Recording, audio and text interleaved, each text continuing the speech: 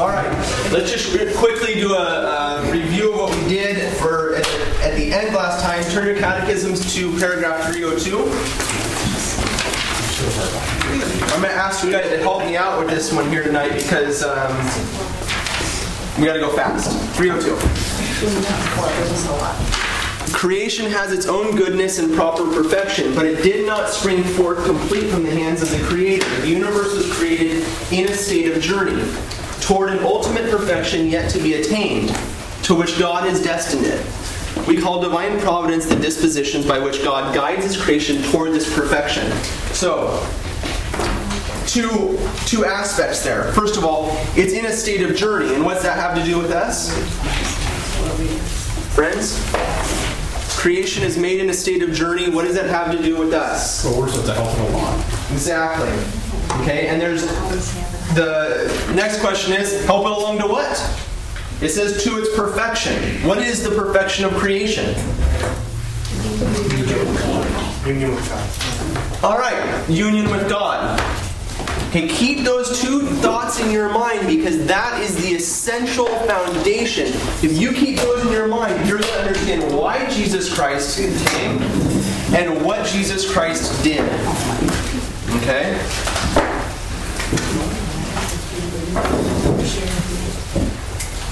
Paragraph 306. Melanie. God is the sovereign master of His plan, but to carry it out, He also makes use of His creatures' cooperation. This use is not a sign of weakness, but rather a token of Almighty God's greatness and goodness. For God grants His creatures not only their existence, but also the dignity of acting on their own, of being causes and principles for each other, and thus of cooperating in the accomplishment of His plan. Okay, so again, it completes what we were just saying. That man is there to cooperate, to carry on what God does. Okay, and we already talked about man as the image and likeness of God. And so now God is acting, and we're to go ahead and act in a way that God has acted. So remember, when we're talking about image and likeness, we're not talking about a static reality, but a very real action which man is supposed to perform. Man is on this earth not to just image God by saying, well, we have an intellect and a will, but by using our intellect and our will in accordance with God's plan to bring about the perfection of His plan. Okay? Questions about that? It's extremely important. It seems an impossible task. It is an impossible task, except what? Yeah, with God all things are possible. When we start to talk about the gift of God's own life, then the impossible becomes possible. We are supposed to act like God acts. And how does God act? Going back to our first class. How does God act? Love and love. He knows and He loves from all eternity. And so man also is to know and to love. And when we talk about love, what are we talking about? What is love?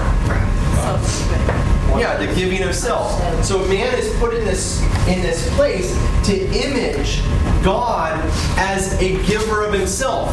And it's not just that God is giving Himself to us, but that God from all eternity gives Himself within Himself as a gift to the Son, and a Son in the Holy Spirit as a gift back to the Father in love. And so now man is called to enter into that mystery of God's own interior loving of Himself. We are to love creation, but we're also called to give ourselves not only to those around us, but to who? But to God. Okay? Paragraph 358. I've got to get through this really fast because this is all background stuff. 358. God created everything for man, but man in turn was created to serve and love God and offer all of creation back to Him. To know and to love and to serve God and to offer all of creation back to Him. The compendium says this: God has created everything for them, but He has created them to know, serve, and love God, to offer all all of creation in this world in thanksgiving back to Him, and to be raised up to life with Him in heaven. To offer all of creation to realize who He is, who we are, and realize that all of this is His, and it should be used to bring about His plan. And in doing that, we lift all of creation in thanksgiving to the Father. We talked about that last time about the Eucharist and about how Christ fits into that. Okay? The Pope, when he was Cardinal Ratzinger, talked about this, and I've mentioned this in here before, about the exitus, exitus, and reditus. And that God in creating gave forth of Himself, and the culmination of His creation is man. But man is, as the Catechism is saying, and Cardinal Ratzinger was like the key writer here in this, so he's using his own theological thoughts, is to offer all things in reditus, to bring all things back to the Creator. And in doing that, to unite all of creation with the Creator. And not only man, but all of creation becoming one in God. Okay? But that's the key point where Adam and Eve fit into the story. Because at that point, when God had given all of Himself to man, man turned and walked away from God and did not offer all of creation back to Him, but sought life apart from the one who had given him life. Okay? Keep that in your mind, because if you understand that, again, you're going to understand what it is that Jesus Christ must do to save us. When we're talking about Jesus Christ saving us, oftentimes, well, we go through our Catholic life and we're just going through the motions, and day to day as a Catholic, going to Mass on Sunday, and yes, we assent to the salvation of Jesus Christ, but what does it really mean? Whenever you talk about salvation, think of it in terms of Adam and what he did not do. Because Christ must do for us what we can no longer do. When we turned away from God, we lost the very gift He had given us. And it was that gift that we were to turn around and offer back to Him. He gave us His life. And we were to offer His life, which is now ours, back to Him. But man was lacking the life of God. And that's why he could not be reconciled to the Father without that gift being returned into his hands and offered to the Father. Okay? Chris, you had a question about the fall. You were saying last time that Protestants are mistaken because they get wrong the concept of the love of God. And I forgot what you were saying, or if you could refresh my memories to say why. Okay, that's kind of a heavy-duty concept that Protestants make the mistake in not understanding the love of God. That's kind of a pretty heavy accusation. I think it was that Jack Chick track. Well, we'll get to the Jack Chick track.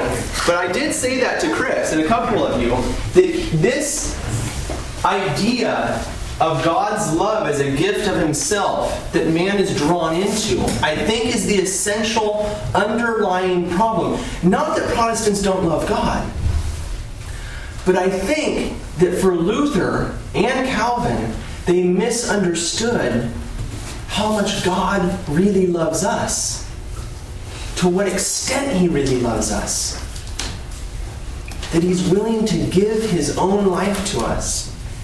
And what realities that opens up. And once we start to meditate upon that, meditate upon the Scriptures and what the Church is saying here, all of a sudden I think our eyes will be open to what grace is, what our whole life as Christians is supposed to be about. Okay? So we're going to keep that in our mind and keep talking about it. Colossians 1:15. That's in your Bible. Melanie. I know. We got a couple Bibles in the back. Colossians 1:15.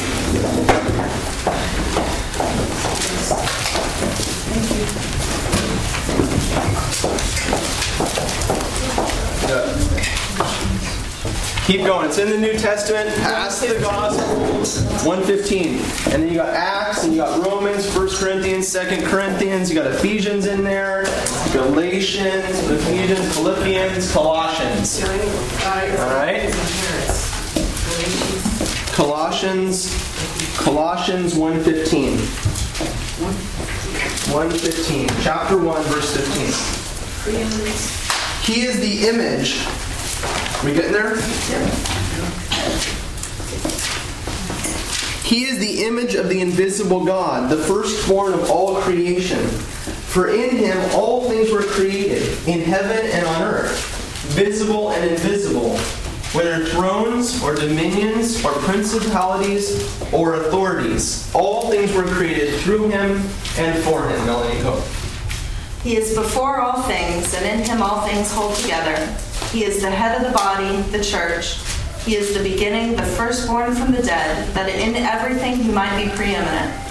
For in him all the fullness of God was pleased to dwell, and through him to reconcile to himself all things, whether on earth or in heaven, making peace by the blood of his cross. Keep going. And you, who were once estranged and hostile in mind, doing evil deeds, he is now reconciled in his body of flesh by his death, in order to present you holy and blameless and irreproachable before him, provided you continue in the faith, stable and steadfast, not shifting from the hope of the gospel which you heard. Okay, and so on. Okay, look, verse 22. He is now reconciled in his body of flesh by his death, in order to present you.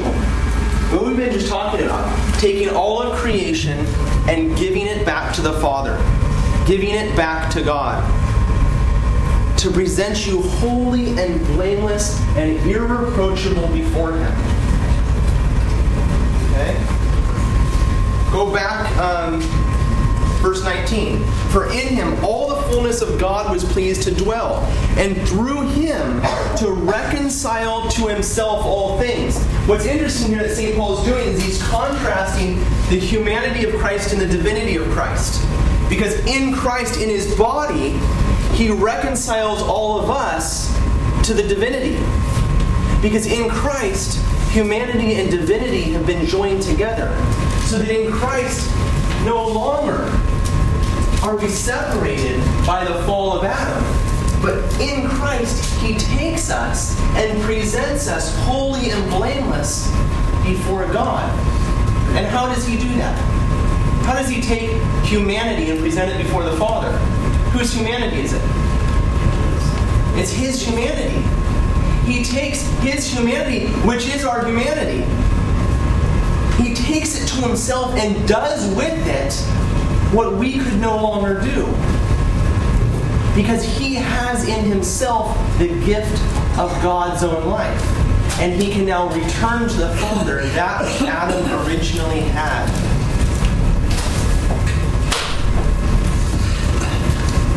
Hi, Leah.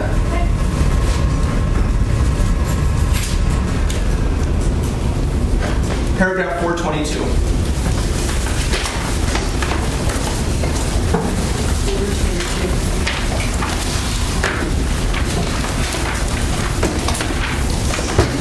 There it is, chapter 2, believe it or not.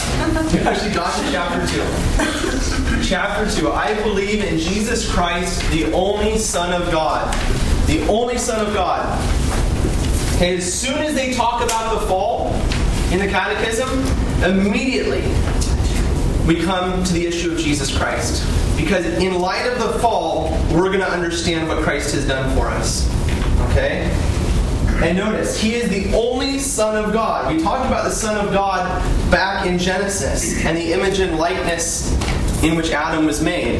And in biblical language, do you remember what I said? In biblical language, image and likeness refers to what? Sonship. Yeah, to sonship. We see that in chapter 5. One who's in the image and likeness of another is said to be their son. And now you run into somebody who is the only Son. In the image and likeness, as St. Paul talks about, in the image and likeness of the Father. But when the time had fully come, God sent forth his Son, born of a woman, born under the law, to redeem those who were under the law, so that we might receive adoption as sons. So immediately the Catechism says we believe there's only one Son. And in the first paragraph talks about sons, adopted sons. We begin in Christ to participate in not only what Adam was supposed to be, but to participate in who Christ is from all eternity. And from all eternity, Christ has received the love of the Father and given the love which he has received back to the Father in the Holy Spirit. We enter into the life of God in whose image we were made, in the person of Jesus Christ. This is the gospel of Jesus Christ, the Son of God. Okay? There it is. What's the good news? One sentence. That he came so that we might receive adoption as sons. The Word was incarnated so that we might receive adoption as sons. That is the good news of the gospel. Keep that in your mind, because the Catechism is going to talk about a number of other things, saying Jesus came so that. Because in a number of different ways, they're going to be saying the same reality, revealed to us in different words. Turn to paragraph 430.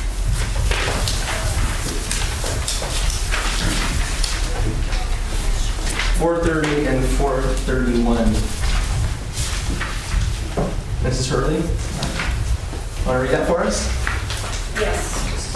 Oh, I'm sorry. That's all right. Chris, go ahead. I'll get you next. Jesus means in Hebrew, God saves.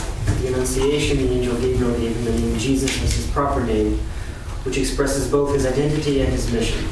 Since God alone can forgive sins, it is God who, in Jesus, his eternal Son made man, will save his people from their sins. In Jesus, God recapitulates all of his history of salvation on behalf of men. Okay, in Jesus, God recapitulates all of his history of salvation on behalf of men. What's that mean, to recapitulate? Express it. We express it literally, to recapitulate. Redo it. Redo. Yeah, it's to redo. It's to literally to re-head up. To take it, in a sense, and do it again. To bring it under another head. As we are all under the head of Adam, receiving that which he has, in Christ, all of salvation history is redone, re-headed up.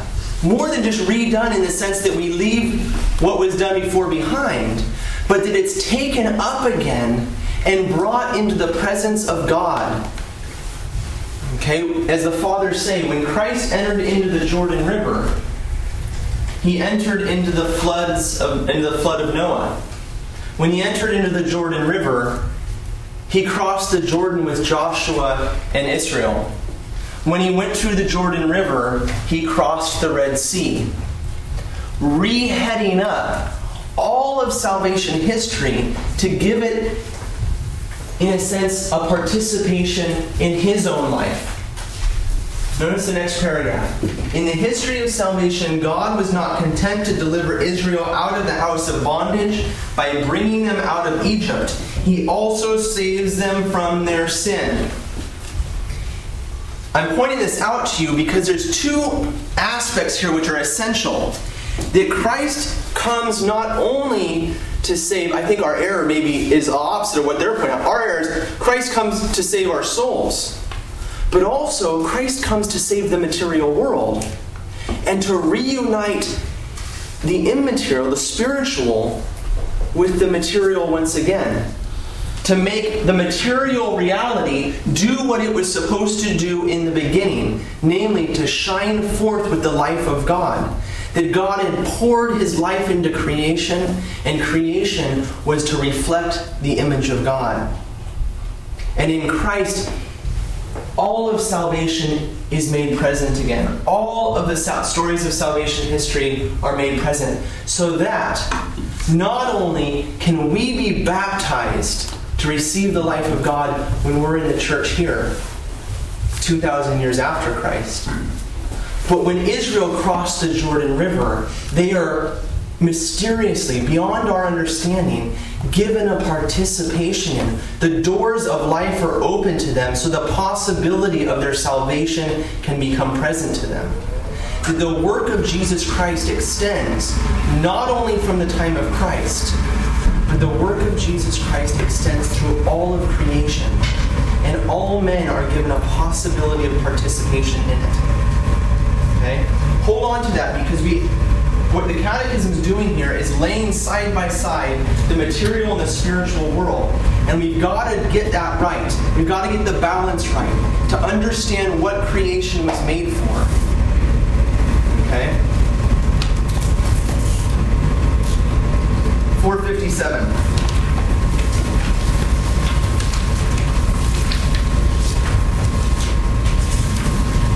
Notice the language. The Word became flesh for us. Again, Jesus became incarnate. What did it say before? So that what? That we might receive adoption as sons. The Word became flesh for us in order to, so that, to save us by reconciling us with God, who loved us and sent His Son to be an expiation for our sins. The Word became flesh for us in order to save us. And how are we saved? By being reconciled with God. Being brought back together with God. When we talk about being adopted as sons, we're talking about coming back into union with God, entering back into His family, receiving something which God has. Okay? And a son receives what from his father when he is born? He receives his nature. Okay? We, when we are reborn into the image and likeness of God, receive now from our Father, our Heavenly Father, the gift of a participation in His own divine nature. The Word became flesh for us in order to save us by reconciling us with God, who loved us and sent His Son to be an expiation for our sins. The Father has sent His Son as the Savior of the world, and He was revealed to take away sins. Sick, our nature demanded to be healed, fallen to be raised up, dead to rise again. We had lost the possession of the good. It was necessary for it to be given back to us. Closed in the darkness, it was necessary to bring us the light. Captives, we awaited a Savior. Prisoners, help. Slaves, a liberator. Are these things minor or insignificant? Do they not move God to descend to human nature and visit it, since humanity was in so miserable and unhappy a state? The Word became flesh so that, again, a third time, so that we might know God's love. To become adopted children is the same as to come to know God's love. And what is God's love? What does it mean when we talk about the love of God? I know I've been hammering this at you guys from the first class, but this is the key, this is the reason. Our salvation depends upon our knowledge of the love of God. And the love of God is God's own life being poured out as a gift to us. That we might know that God loves us so much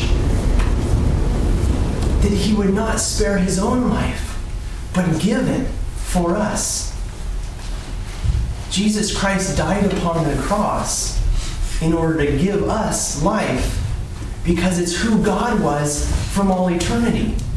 And now God is present in the flesh, giving His life to us.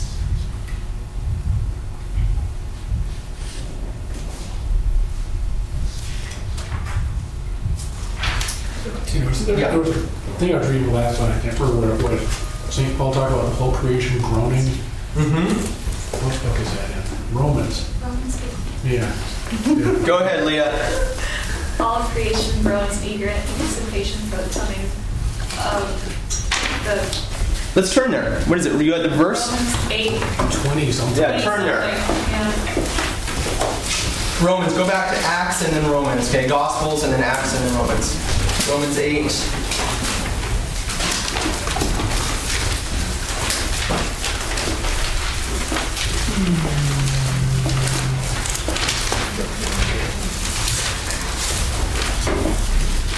22. 22.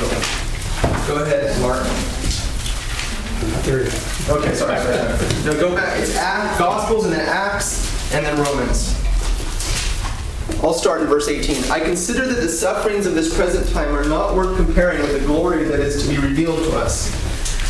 For the creation waits with eager longing for the revealing of the sons of God. For the creation was subjected to futility, not of its own will, but by the will of him who subjected it in hope. Because the creation itself will be set free from its bondage to decay and obtain the glorious liberty of the children of God. Verse 22, Mark. We know that all creation is groaning in labor pains even until now. And not only that, but we ourselves, when we have the first fruit of the Spirit, we also groan within ourselves as we wait for adoption, the redemption of our bodies. There you go. And again, that points to this reality that we sometimes miss, I think. We believe in the resurrection of the body. We believe that our bodies were made for eternity.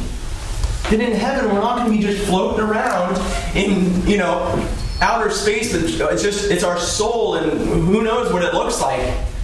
I am made to hold my wife's hand and to see you guys and to talk to you. My vocal cords were made to sing in heaven.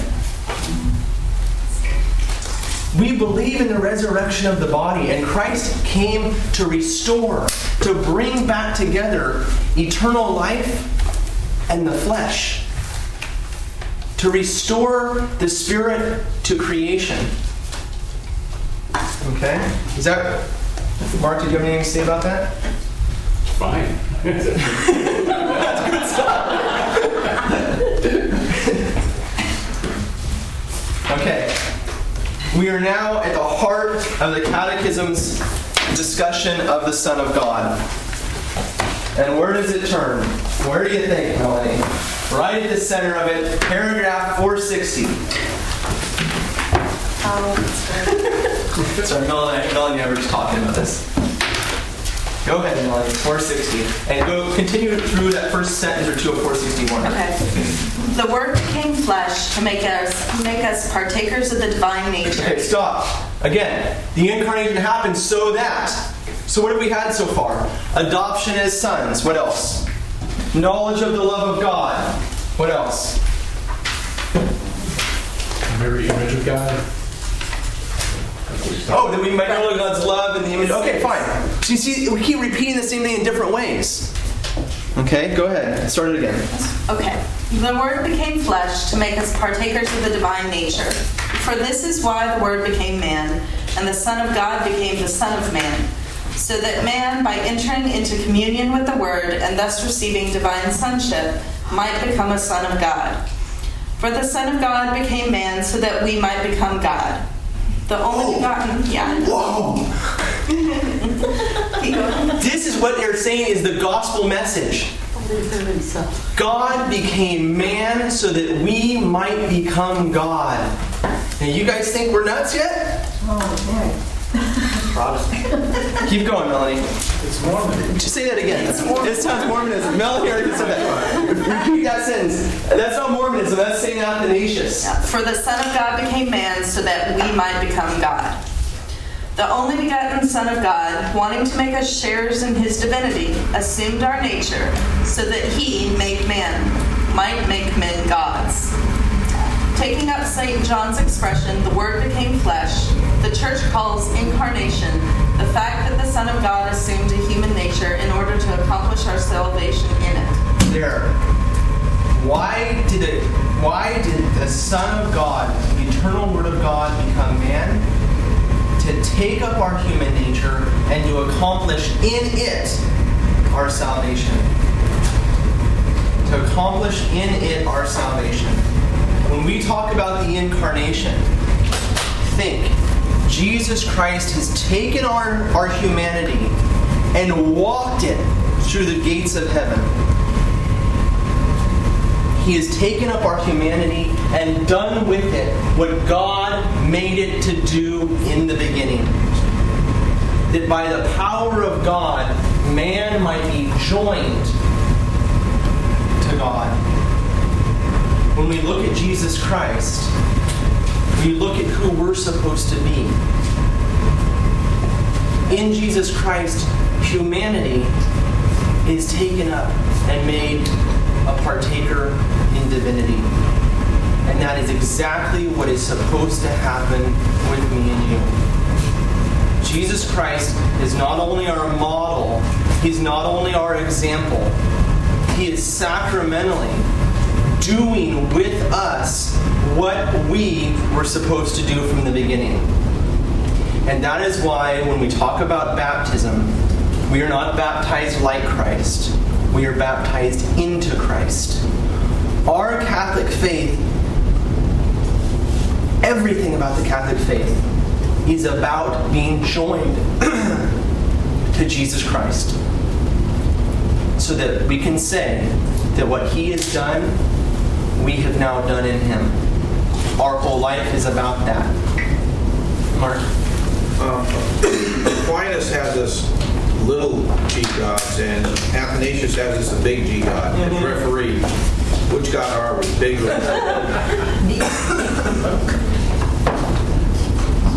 I don't know. At this point, I think we have to stand and gaze upon, imagine, meditate upon the love of God and what that really means. And then start imagining what God is going to do with us. And as the scriptures say, no eye has seen. Let your imagination go wild because you can't even imagine it. The gift that God has prepared to give us is beyond our wildest imaginations. So, I don't know. And the fathers don't know. And in some sense, the church doesn't know. Because we stand then awaiting eternity when God's love will be revealed to us, which will so far surpass any concept of love that we have. All we can do is use our concept of love, our limited concept, and start to apply that to God. And right there, it's mind-blowing.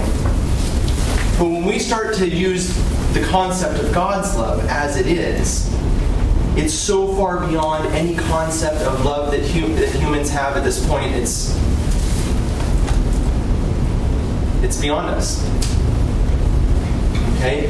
And that is what we must do for the rest of our lives, is imagine what God has prepared for us. Reading the scriptures, diving into it, meditating upon that gift to prepare ourselves to receive that gift. The sacraments. Every sacrament is about the same thing. Participation in God's own life. When we're baptized, what do we receive into our souls? Grace, the Holy Spirit. When we receive Holy Communion, what do we receive? Grace. When we're confirmed, what do we receive? Grace. God is shoving His life into us from every possible direction if we would just open our lives to it. Okay? Any questions? I'm just curious, how do this is getting off track, how do the Protestants see this? I mean, what do they, what's their concept? All right, let's deal with that for just a second. We can't get into it too much. But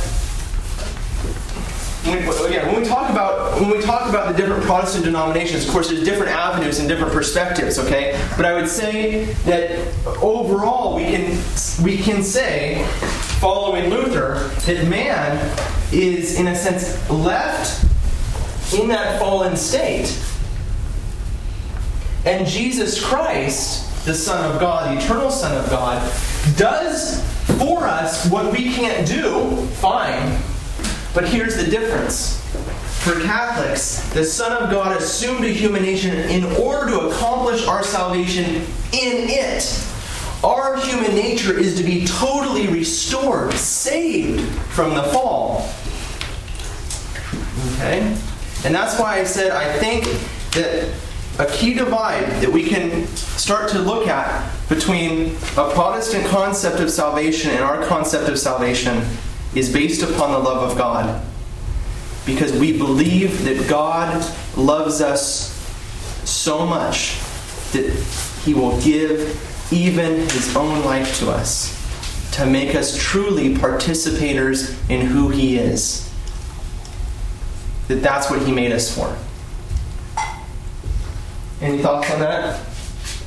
Have you ever heard the acronym for grace? The What's that? made up acronym? What's that? God's riches at Christ's expense. Okay. Yeah.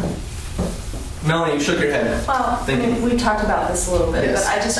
but regarding the Protestant perspective, I don't think you're completely Okay. on point, but I'm not gonna. No, give it to me. Come on, help us. We want to understand. Well, but there is sanctification in Yeah. the Protestant belief, but this idea of men becoming God or gods is completely just. Yeah, it's not there. So that's what I'm saying. We're hitting right now at the very center of a division because the division is based in grace. Okay, but Okay, ontologically speaking, man Yeah. is man. We become, yes, God saves us and makes us perfect, but that doesn't change our nature as human beings. Yes, and that's exactly it. In the Epistle of Peter, we are to be made partakers in the divine nature. Okay? And so this is a point that I'm struggling with myself to understand exactly from Luther's perspective how man can really be sanctified. Because the grace of God, to my understanding, my limited theological background, to my understanding, the grace of God does not come and become an interior restorative principle in man's nature. Okay, but man is that famous, I'll just use the famous quote, man is a pile of dung covered in snow. Jesus Christ is snow, we are left as dung. And so Luther says that in every act I sin because I'm left in my fallen state. But you're looking at Luther, and I mean, when he talks about that snow-covered dunghill, whatever, that's his image of justification. Right. And why we are saved by justification alone. Yeah. There is, though, in Luther, the idea of sanctification. It just kind of got brushed under the rug because justification was the big The main thing point. that they were arguing about. But he doesn't say that it's just okay to remain that way. But Right. you're right, it's not. Yeah, I know, and I'm not saying he's going to say that it's okay to remain, in a sense, immoral. Although there's some funny quotes and there's some funny texts of his that might seem to indicate that. Yeah. But that it seems to me, again, limited understanding, that we're called to imitate Christ, and so in some sense naturally become better. But for Catholics, we're to supernaturally become better. That we are to be made not only human, that our destiny is to be made sons of God. That our destiny is to be elevated beyond who we are. Okay, to be made partakers in the divine nature, as St. Peter says. It really gets down to the nature of the incarnation. Yeah. That's the essential. That's why right here in the center of the Catechism's talk on the incarnation, we're dealing with this point. Because we're dealing in Christ. When we look, let's keep going because we're going to get to even better stuff. So, 470. We can keep talking about this. So as we go through these points, we're going to keep juggling this issue in our minds. 470.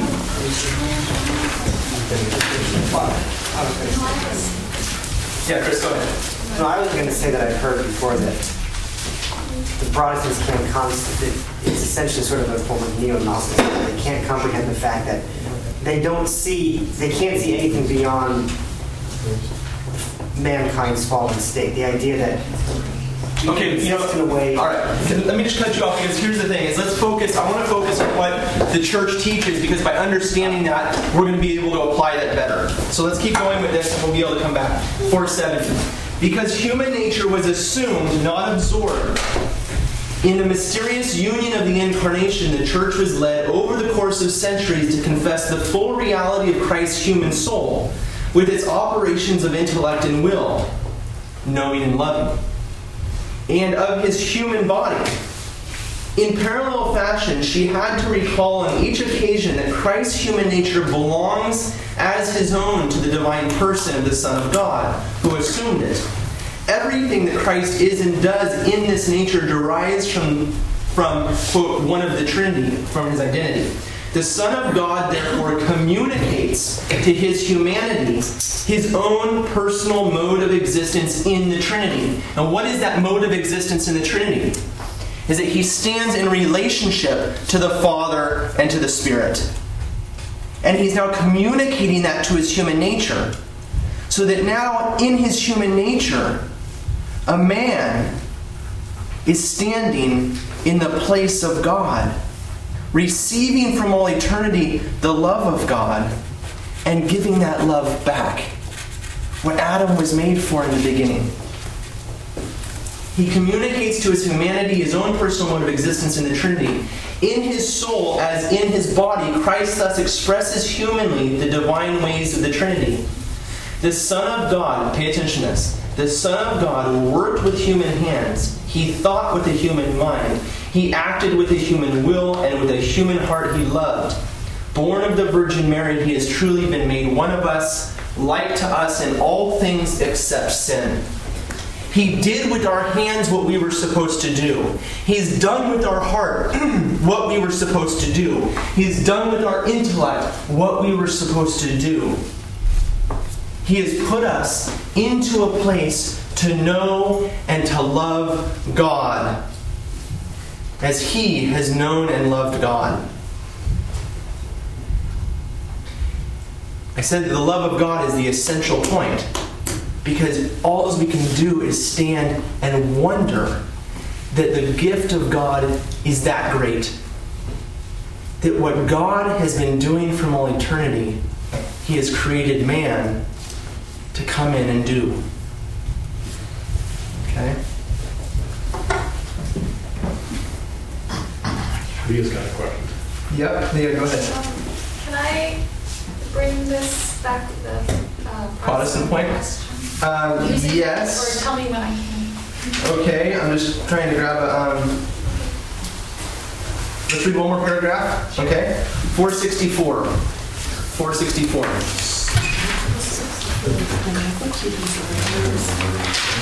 Sorry, we're going backwards there. The unique and altogether singular event of the incarnation of the Son of God does not mean that Jesus Christ is part God and part man, nor does it imply that he is the result of a confused mixture of the divine and the human. He became truly man while remaining truly God. Jesus Christ is true God and true man. During the first centuries, the church had to defend and clarify this truth of faith against the heresies that falsified it. And then they go into all the major heresies that Dr. Marshner covered. I recommend that you guys go back and listen to that series online. Listen to that. What we can say about Jesus Christ, we can say about a man. A man rose from the dead on Easter morning. God died upon the cross on Good Friday. What we can say about Jesus Christ, we can say about God. What we say about Jesus Christ, we can say about man. That man has come into union with the Father. That man walks out of a tomb on Easter morning. And if a man has done it, then it's possible for us as men also to do it. In Jesus Christ, he has made something a possibility which was not possible before. However he did it, if we can get that, we can do it too. It's possible for us. And what does he have but the life of God? And that's what the sacraments are about. To get us into that action, to get us into Christ, so that on Easter morning we walk out of the tomb. A man will rise from the dead because a man has risen from the dead. Okay, that's the gospel message. That now for a man, it's possible what only God can do. God became man that man might become God, St. Athanasius says. Leah. This is hitting home. Okay. As an introduction. Hi, my name is Leah. I'm in RCAA, and I'm just kidding. I come from, I guess, off of about 2 years of being Reformed Presbyterian-ish. And the doctrine that you're talking about, Luther and the donkey. As Calvin stated the idea, he used the phrase total depravity. So man is totally depraved. There's nothing in man that is good. It's only by the grace of God. Which is, I was sitting here and I was like, so how is this different from Catholicism? That, we both believe that man is sinful. We both believe that we need God to save us. What's the difference? And it struck me that it is the idea that of free will that in Catholicism is different than in the Calvinist Luther. Calvin said man has no free will, cannot choose to do good, and it's a very heavy weight to live under. Wondering, if am I just wasting time, and so as we're reading this and realizing that Christ, when he walked, we must have free will. If Christ, as he walked on earth, was truly man, and we are truly man, obviously. So to have free will to choose good, and I think that's where Catholicism says we can, as we come to know God, we can choose to do good. Whereas Calvin said there is no choice that man can make that you can call good. Yeah. You are totally depraved. And when you throw divine grace in there to assist our free will choices, that now we're talking about a free will that's no longer just our own efforts, right? And this is where the participation in divine life is essential, because when we're talking about grace helping us, God has given us His life to become our life. Yeah. It sounds silly to say you can't choose to do good. It sounds wacky, but it really has informed hundreds of years of Protestant theology, and with the idea of, and that's where you get everything is symbolic because matter doesn't matter.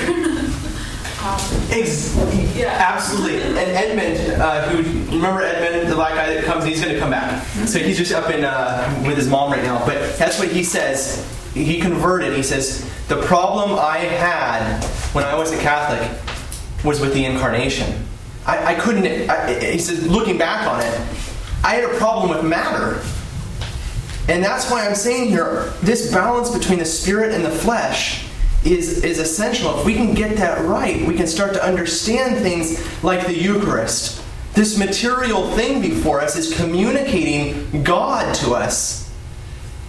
And it's weird, unless we have the love of God as our foundation, then all things are possible. Then not only does God share His life with us, but He is taking a piece of bread and communicating through the most foundational, basic things we have in our life, the most elevated mysteries that we can imagine.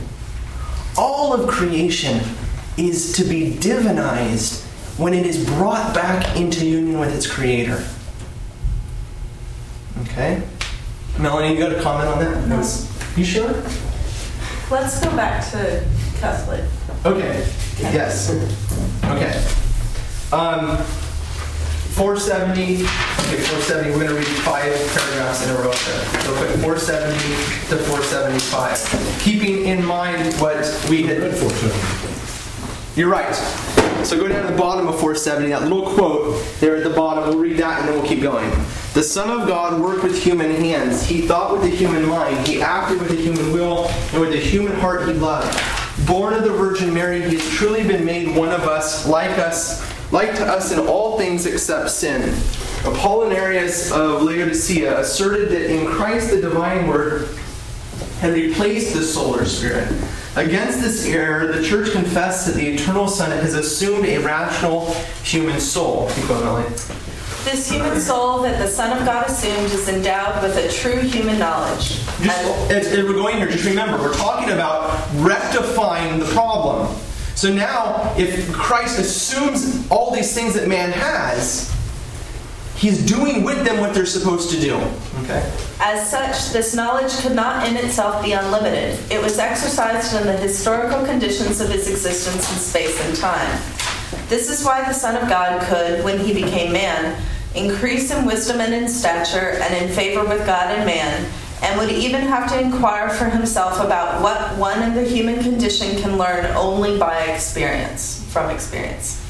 This corresponded to the reality of his voluntary emptying of himself, taking the form of the slave. But at the same time, this truly human knowledge of God's Son expressed the divine life of his person. The human nature of God's Son, not by itself but by its union with the Word, knew and showed forth in itself everything that pertains to God. Such is first of all the case with the intimate and immediate knowledge that the Son of God made man has of his Father. The Son, in his human knowledge, also showed the divine penetration he had into the secret thoughts of human hearts. By its union to the divine wisdom in the person of the Word incarnate, Christ enjoyed in his human knowledge the fullness of understanding of the eternal plans he had come to reveal. What he admitted to not knowing in this area, he elsewhere declared himself not sent to reveal. Similarly, at the Sixth Ecumenical Council, Constantinople III in 681, the Church confessed that Christ possesses two wills and two natural operations, divine and human. They are not opposed to each other, but cooperate in such a way that the Word made flesh willed humanly, in obedience to his Father, all that he had decided divinely with the Father and the Holy Spirit for our salvation. Christ's human will does not resist or oppose, but rather submits to his divine and almighty will. Okay, so the church is adamant in this first few hundred years to maintain a proper relationship between divinity and humanity. Because as I forget what saint it is, early church father, that says, what Christ did not assume, Christ did not save. Okay? So he does with our human will what it's supposed to do. He does with our intellect what it's supposed to do. What does that mean? What didn't he assume? It was nothing. He assumed he took us on, but in the early church, all these debates about whether Christ had a human will or not. And the church is saying he had to have a human will because he had to do with our will what it was supposed to do. Okay? And in Christ, the will of man follows perfectly the will of God in the image of the Creator. Restored like Adam before the fall. Okay? And it's here. If you turn one page over to page 122, or paragraph 484, right there. What person do we run into? Mary. Mary. Again, at the heart, at the center of the question about the fall, we come to Christ. And at the center of the realization of what Christ has done for our humanity, we come to Mary. Okay? Let me read you. I gave you that handout from Jack Chick back there. You guys can take it home and read that. It's a lot of fun. I got another quote from him that is also fun. And so I'll read it to you. It's a little shorter. Central is their Virgin Mary, who has been elevated by papal decree to the status of a goddess. Nothing in the Bible suggests that the biblical Mary is anything else but a devout, ordinary Jewish woman. Rome has transformed her into a sinless celestial being. This is sheer blasphemy, making her equal with Jesus in the minds of the hundreds of millions of Roman Catholics around the world. In fact, Jesus has been reduced to a wheat wafer in the Eucharist, and the practical focus of their worship is now upon Mary, Queen of Heaven, rather than Jesus as King and Savior. There you go. Now what can we say about that? What can we say about that? First of all, paragraph 487. What the Catholic faith believes about Mary is based on what it believes about Christ. What the Catholic Church believes about Mary is based upon what it believes about Christ. What the Catholic Church believes about you is based upon what it believes about Christ. what the Catholic Church believes about humanity is based upon what it believes about Christ. What the Catholic faith believes about Mary is based on what it believes about Christ, and what it teaches about Mary illumines in turn its faith in Christ. What are they talking about? Why are they putting those two things side by side? What it believes about Mary is based upon what it believes about Christ. What are they talking about? She suffered the pains Jesus did. Okay. Look, what have we been talking about? What is it? What did we just come off of in the Catechism? The incarnation. The Incarnation, which is the mystery of the union of God and man. And immediately the Catechism turns to Mary and says what it believes about Mary is based upon what it believes about Jesus Christ. What are they saying? They're saying that the Immaculate Conception, for instance, follows, it's a consequence of her being the mother of God. Not only a consequence for being a mother of God, but a consequence of God's love. Did God ever plan for us to sin? Did He ever desire us to sin? No. To fall? No. Did God make us with a fallen human nature? No. Does He want us to have a fallen human nature? No. What the Catholic Church believes about Mary, it believes about Mary because it believes that God loved us so much that He never wanted us to sin in the first place. And His plan for me and you is that we never sin. That His plan is that what happens to Mary is what He has had as our plan. It is the plan of Jesus Christ to restore humanity to divinity. There's something right about what Jack Chick says in his stupid little quote. The Catholic Church, no. The Catholic Church has elevated Mary to a goddess. Let me quote to you St. Athanasius. God became man that man might become God. He's right in some way in his perception. He sees something about what we believe about Mary. But his mistake is that the Catholic Church hasn't elevated her. God has elevated her to the side into the very life of the Trinity. And He has planned that not only for Mary, but for each one of us. We see in Mary the plan which God has for all of humanity.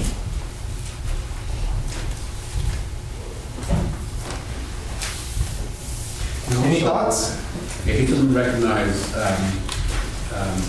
in calling the Eucharist a wafer, he doesn't recognize possibilities of divine power in transforming, in the act of transformation. That's for sure. And also in transforming the congregation, because the Holy Ghost is working not only on the Eucharist, but is working on the congregation in making them the body of Christ. Absolutely. Totally transformative. Totally transformative. Look at 492. And we're going to finish with this. With 2 paragraphs, 492 and 494. The splendor of an entirely unique holiness by which Mary is enriched from the first instant of her conception comes wholly from Christ. She is redeemed in a more exalted fashion by reason of the merits of her Son. How is that possible? Jesus Christ, by His death and resurrection, has somehow healed Mary at the moment of her conception, what? Who knows how many years? 20, 30 years before. No, four more than that. Okay? Then at the moment of Mary's conception, she was healed by what Jesus Christ did on the cross. How is that possible? Everything's possible with God.